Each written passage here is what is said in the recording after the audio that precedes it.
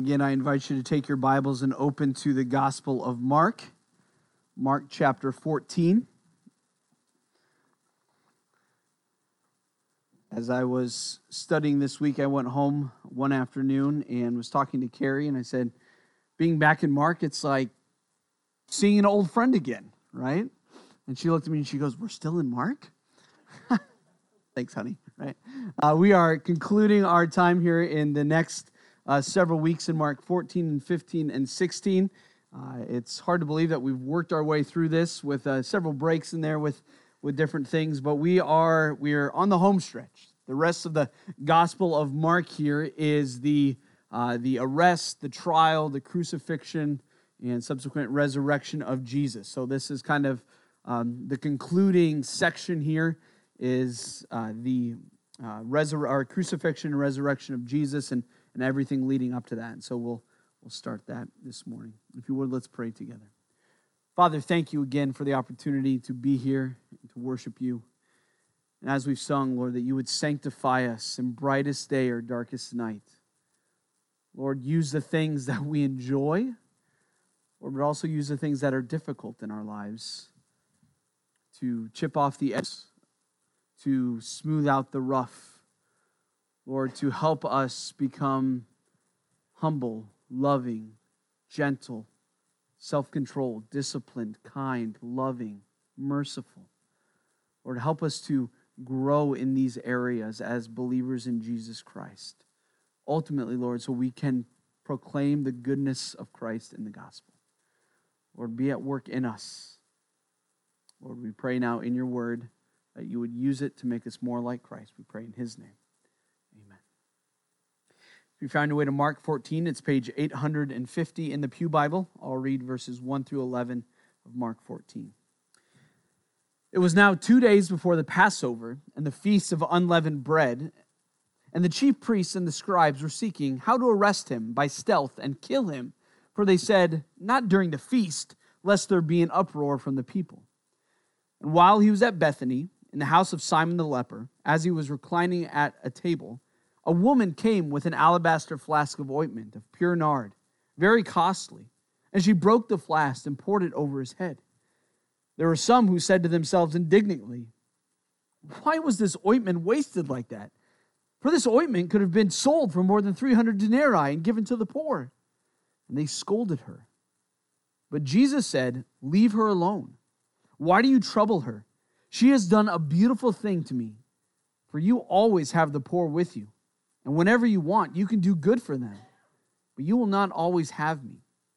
She has done what she could. She has anointed my body beforehand for burial. And truly, I say to you, wherever the gospel is proclaimed in the whole world, what she has done will be told in memory of her." Then Judas Iscariot, who was one of the 12, went to the chief priests in order to betray him to them. When they had heard it, they were glad and promised to give him money, and he sought an opportunity to betray him.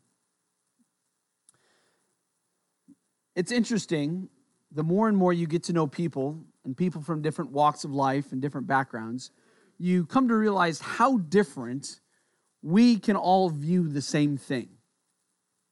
How differently we can have a view on something or a perspective. And I'm not talking about great philosophical ideas. I'm talking about something very small like Post-it notes. I had a bunch of extra Post-it notes in my office and in my desk, half chunks and random political people on them, or chemical companies, or seed hybrids, you name it. And I didn't need all these. In fact, I don't like them. I like a clean Post-it note. And there were just some random ones. And so what did I do? I took them and I just threw them in the trash can. Great, fantastic, wonderful. And then there's a certain other pastor of our church, to remain nameless, not to incriminate anyone, walked into my office and was talking to me, and my trash must have been full because he saw those Post-it notes and he said, "What do you do with those Post-it notes?" I said, "Oh, they're just extras in little chunks, and so I don't want them. I just threw them away." He's like, "Can I have them?" And I said, "I threw them away." He said, "That's fine." And before I knew it, he was elbows deep in my trash can, pulling out the extra Post-it notes. Now, this is not to incriminate that other pastor, but it is to demonstrate how we view things differently.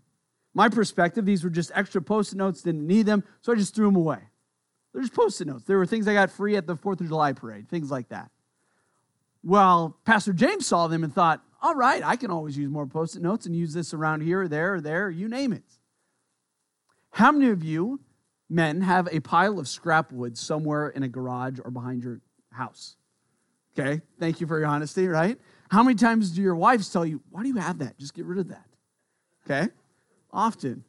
And then there's that one time, Tom, when you find that one piece of wood that works just perfectly, and you're totally validated, for keeping that piece of wood for 13 years, something like that. We can view something and we think, oh, that's just trash, I don't need it. Or, well, I don't know when I might need it. Or it might be useful, right? And some of you have grown up through different times when things were a little leaner, and so you didn't throw things away. While some of you just have a different perspective of, I'll just go and get a new one or something like that. You never know when you might need it, or it might be valuable, or you need to keep it.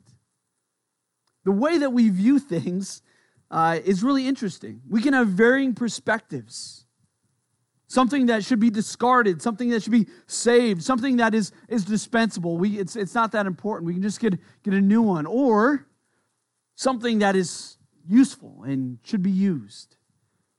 In this passage, in Mark 14, we see 3 different responses, 3 different perspectives on who Jesus is.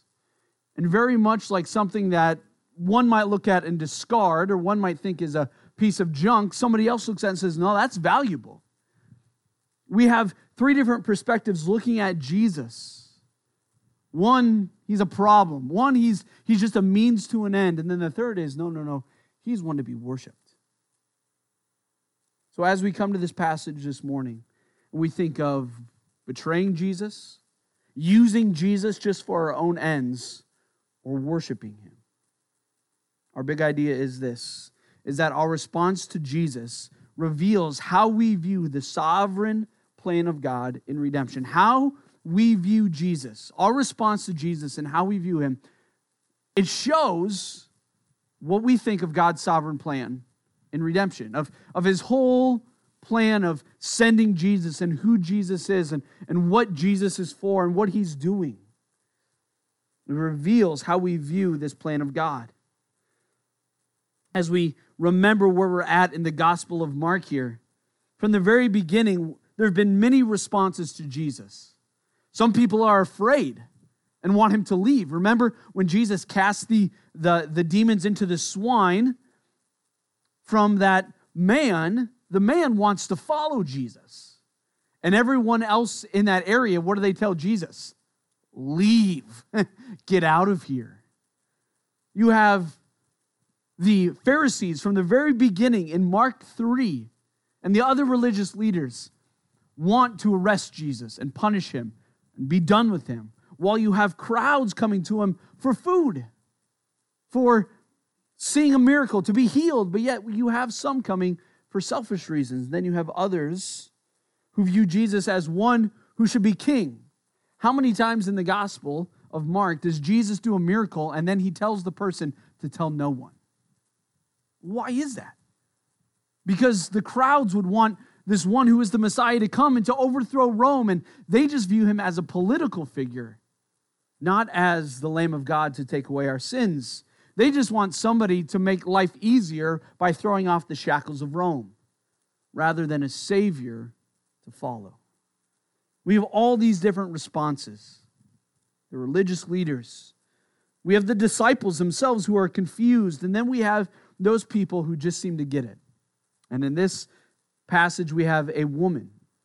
There are those who are paralyzed. There are even Gentiles who realize who Jesus is in this whole unfolding of the Gospel of Mark.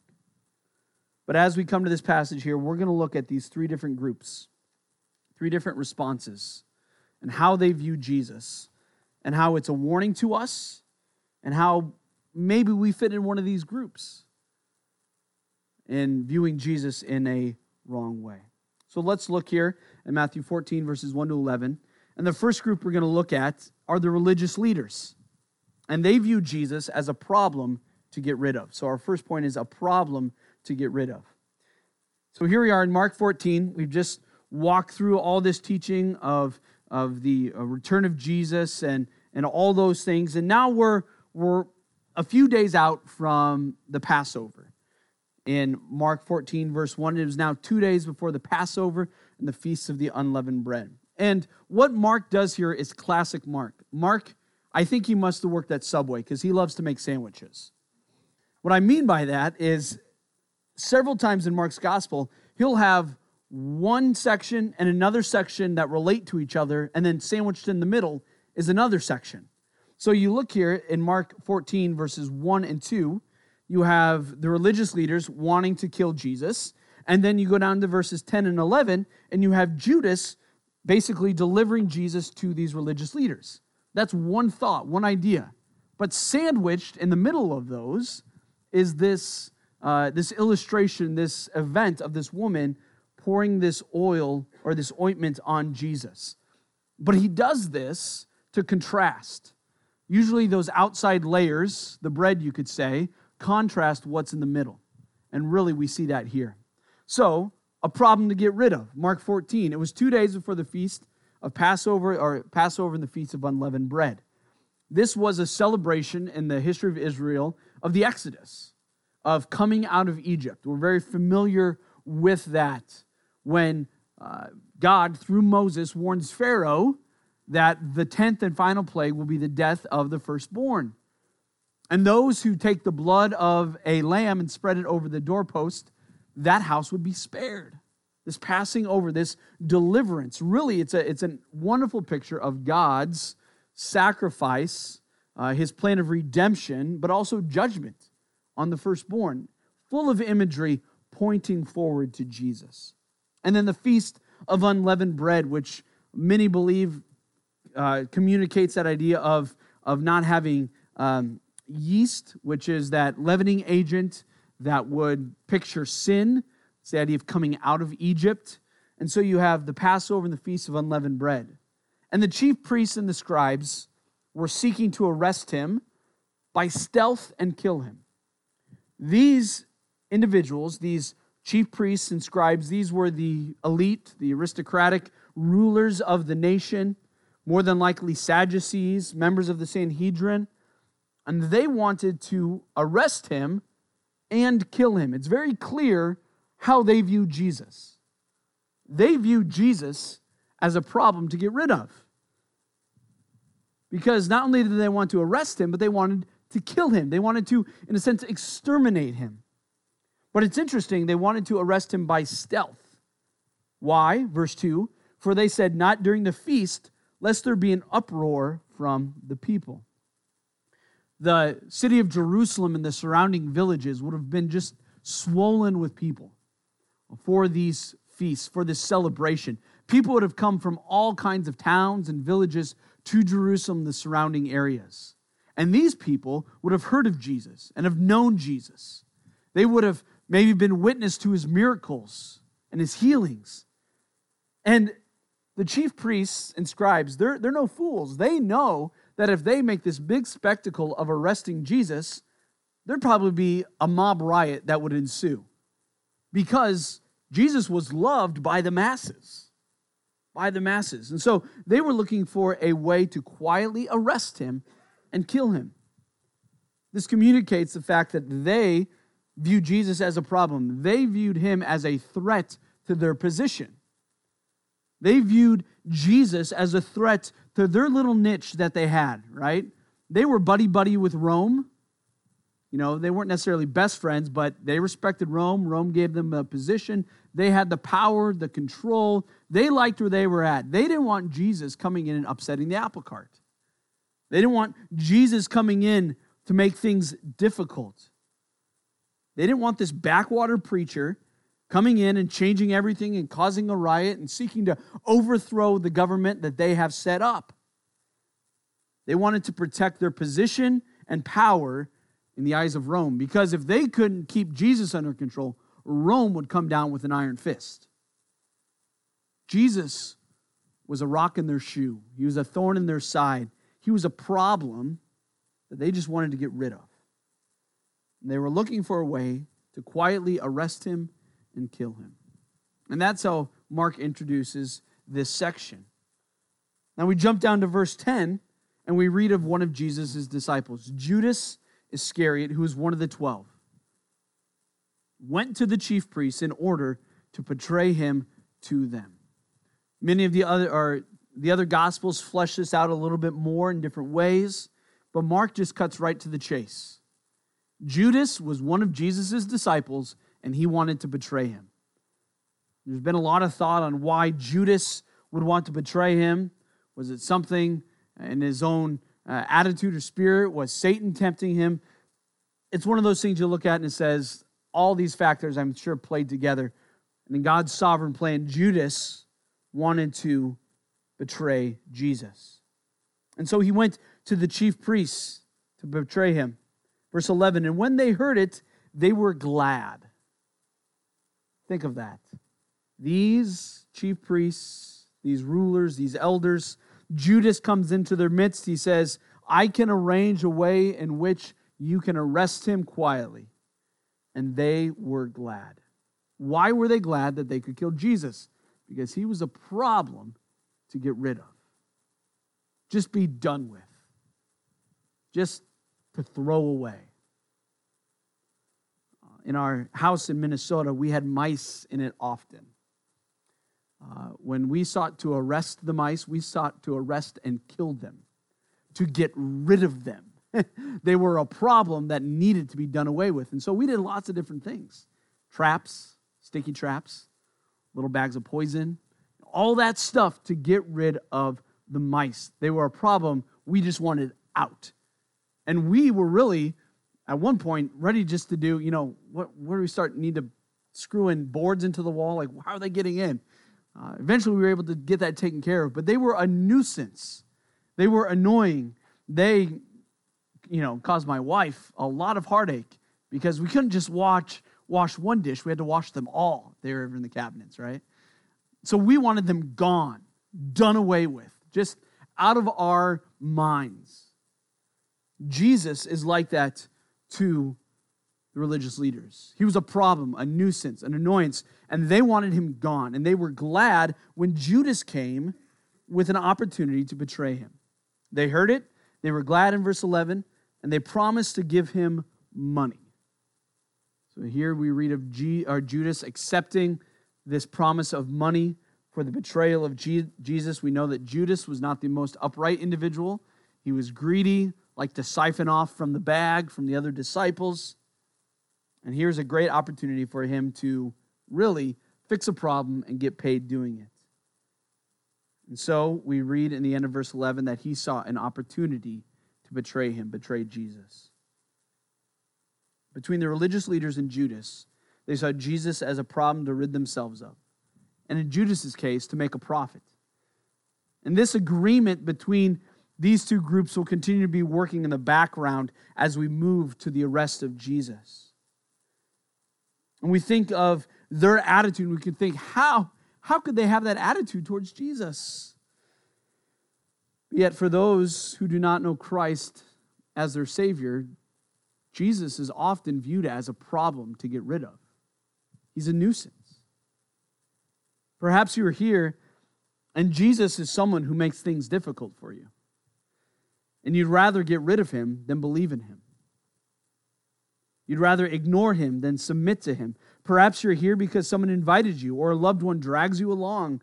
And I think this is the same attitude that you would have towards Jesus. Jesus is just a nuisance in your life. If he wasn't in my life, it would be so much easier. If he was gone, life would be pleasant. I wouldn't have to think about sin and hell and punishment. I could live however I wanted to. But because of Jesus, but we know the end of these individuals. We know the ends of one who want to get rid of Jesus. Judas was overcome with his selfish action and he committed suicide. The religious leaders would soon be displaced by the government of Rome, by other rulers. But ultimately, Jesus remains. He is the one who can never truly be done away with. Even though, if you do not believe in Christ, you just want to get rid of him and not think about him, he's there and he will always be there. And even as a believer, there have been times in my life when I even thought, man, this would be easier if I didn't believe in Jesus. Right? My own sinful thinking at a moment of despair or being overcome by circumstances, But yet, he's not a problem to get rid of. He is not a problem to get rid of. Perhaps you're here this morning and you view Jesus as someone who's just a means to an end. Is he a promoter to fix issues? That's our second group here.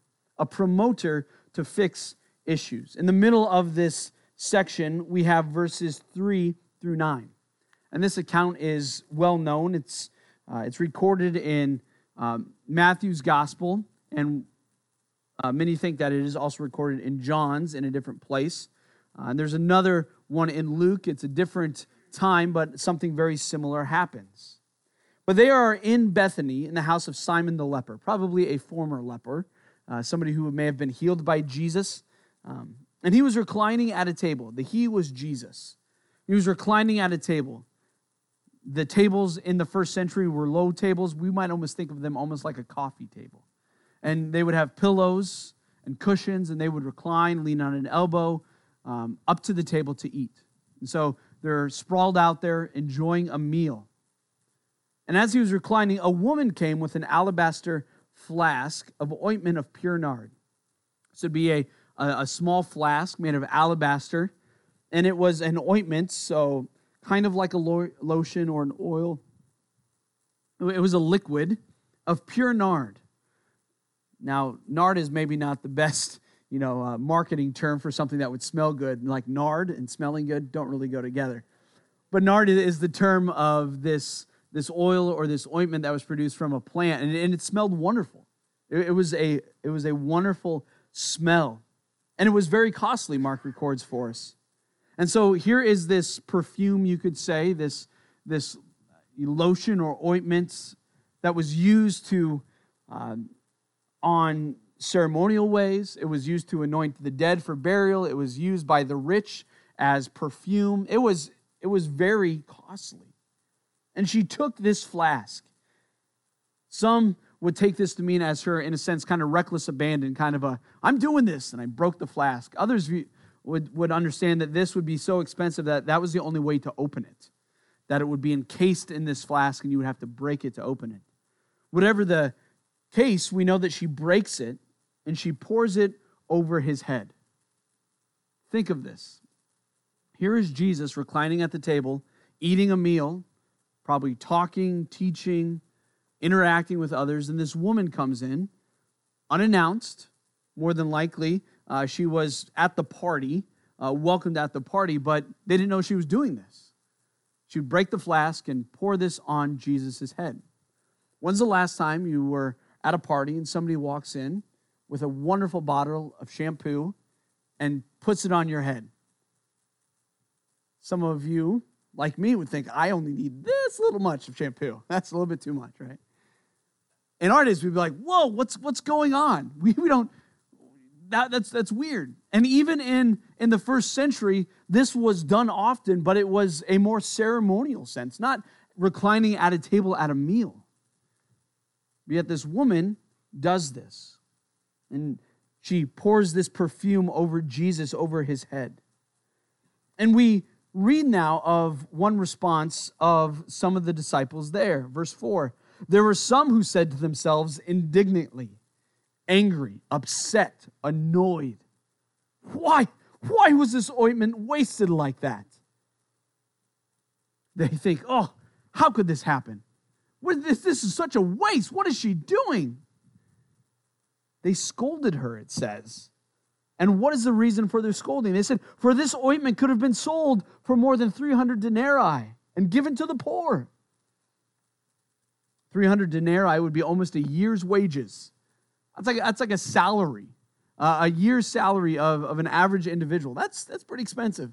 When's the last time you bought perfume, that costs $30,000, $40,000, $50,000, $60,000? Probably never. And they see this and they think, what a waste, because that could have been sold and given to the poor. What What a righteous statement, right?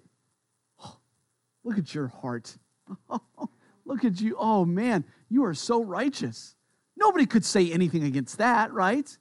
You don't want to give money to the poor? Man, you're a terrible person. You must hate bunnies, you know?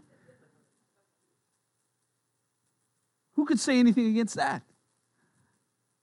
Jesus does. Jesus does. Verse 8, but Jesus said, leave her alone. Why do you trouble her? She has done a beautiful thing to me.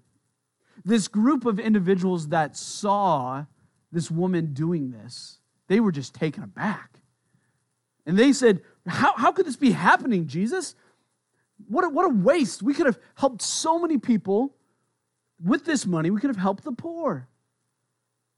He remarks to these individuals that the poor, they will always have with them, and they can always do kind things. They're good for the poor. He says, but you will not always have me with you. Jesus helps put some things in order for us here. They view Jesus as someone who has just come to promote something for them. A promoter to fix issues, right? And that was the case all along through the Gospel of Mark.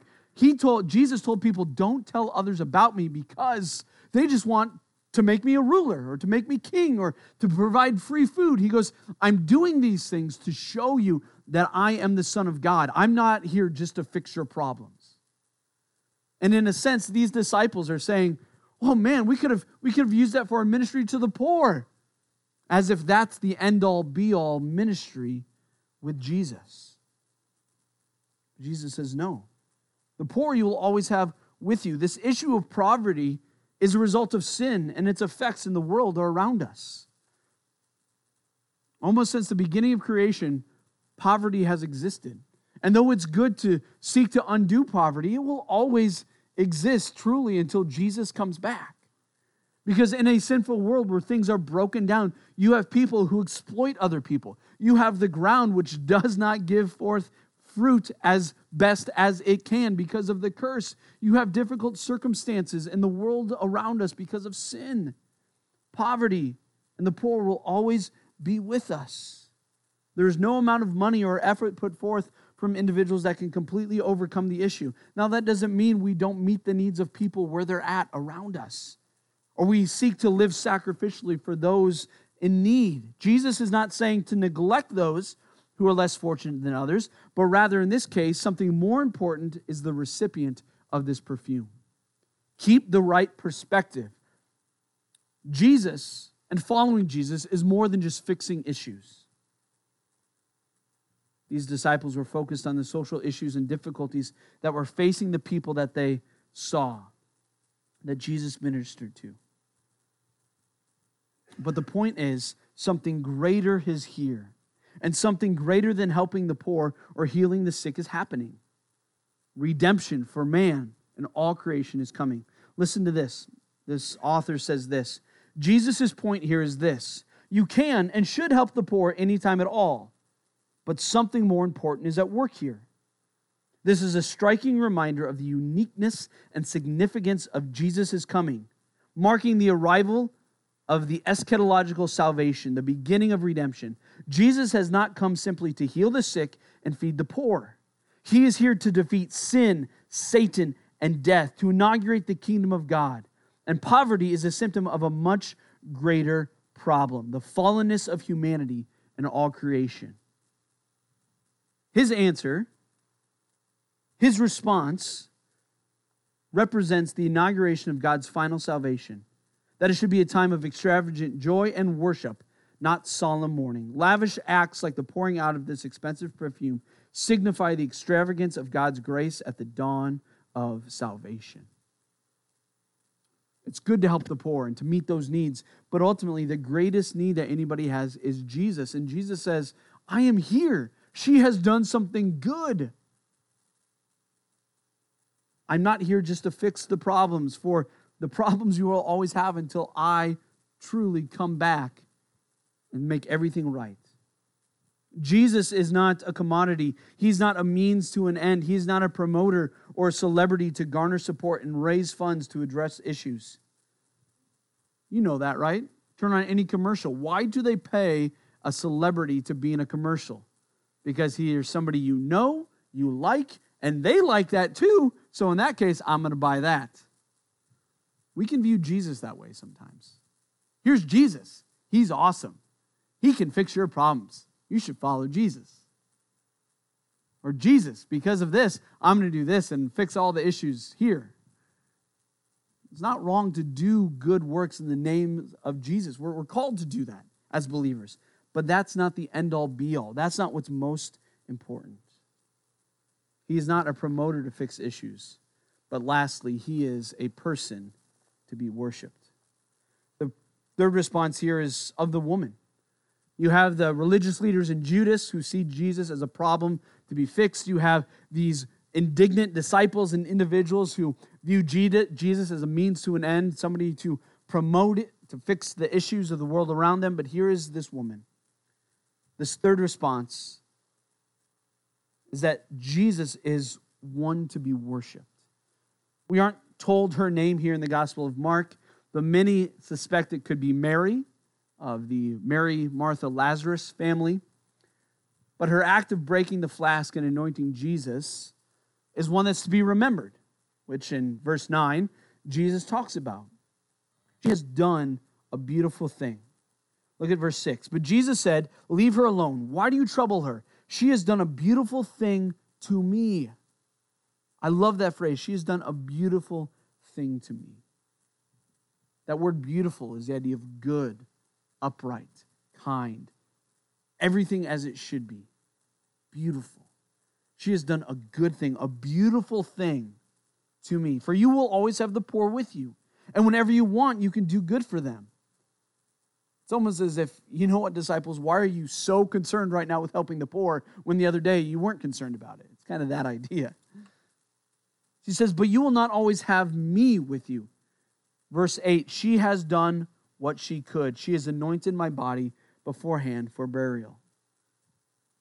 She has done a beautiful thing, a thing that is good, right, and true. She has done what she could do, insinuating that she had little but this one expensive thing, and this was the only way that she could think of expressing her love and devotion and worship to Jesus. Think of saving up the money to buy that, to have this possession of great value, but yet she says, "It's yours, Jesus. It's yours." Have you ever saved up for something so long and, you finally have the opportunity to purchase it and it's yours, right? And you treasure it, right? And you don't want to let it go. You just want to hang on to it. You don't want other people to touch it, right? I'm a little OCD like that sometimes. I spend the money to buy something and it's mine, and especially when it's like opening up the first time. Not going to lie, Pastor James put up the projector yesterday and he said, "I'm going to do this." And part of the inside of me said, "But I want to do it." Right? Because I, with some help, found it and ordered it and got it here. And I'm glad he was able to. It worked out great. But inside of me, it's like, but I want to be the one to open up the box and lay everything out, make sure it's all there and it's okay. It's like my controlling side coming out there. It was something that I wanted to hold close, but yet here, this woman, this thing that was very, very valuable, she just breaks and gives to Jesus. It was the response that she had in worshiping him. Anything that she had, she gave it all to him.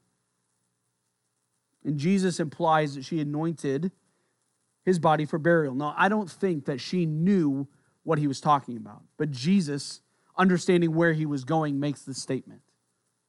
She didn't do it thinking, "Oh, Jesus, you're going to be betrayed and die in a few days, and so this is a symbolic act." No, she did this, and Jesus makes the comment in this foreshadowing, anoints him for his upcoming death. Her act is one motivated by love for who Jesus is. She did not see him as a means to an end. She saw him, rightly so, as the Messiah, the anointed one, worthy of all worship, of sacrifice and complete devotion, of worshiping him for who he is, not only because of what he does. Far too often in the world today, we like someone because of what they do for us. We like someone because what we can get from them. of how valuable or worthy or useful they are.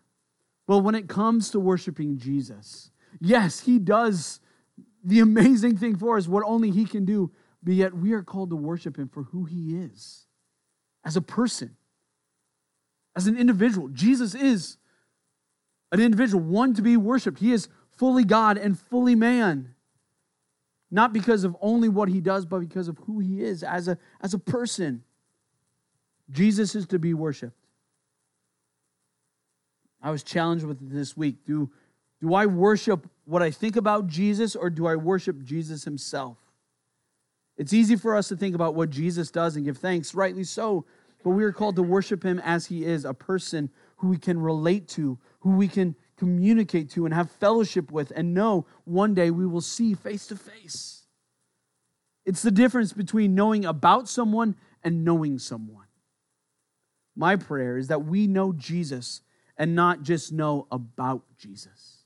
To seek to know him more each day. That's what Paul says. He says, I strive, I press on that I might know him and the power of his resurrection. It's not this mystical sense of finding out secret information, but rather it's setting our heart in devotion upon Christ and who he is in his word that we read, to think, I know you, and yet I don't know you, and I can keep learning more about you and learning who you are, Christ.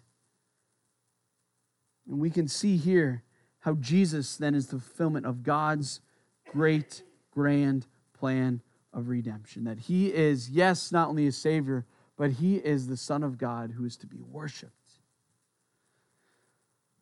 So as we start the home trek here in the Gospel of Mark, to ask ourselves this question: what is our response to Jesus? And how does it reveal how we view God's plan of redemption? Is it just something that he's done for us, or is it a gift of his own Son? Do we view Jesus as a problem to be fixed, or a problem to get rid of? Somebody who's a nuisance? Or do we view him as just a means to an end, to somebody who can help fix our issues or the issues of the world?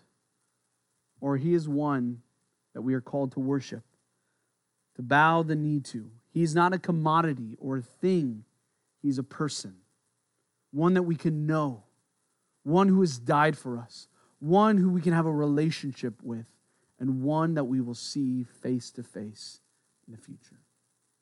That we see Christ as he is, as one to be worshiped together. Father, thank you for the opportunity to be here and to look at your word. Just the challenge and the reminder for us. Lord, we love you. We thank you for Jesus and all that he's done, but even more than that, just for who he is. The fact that you sent him, Lord, to take on humanity, to identify with us, that we can know him in a personal way. It's not just what he does, but it's who he is as a person. Lord, thank you for Christ. Thank you that you've given us your word to know him, to have a relationship, and that we would love him as he loves us. We pray all this in his name. Amen.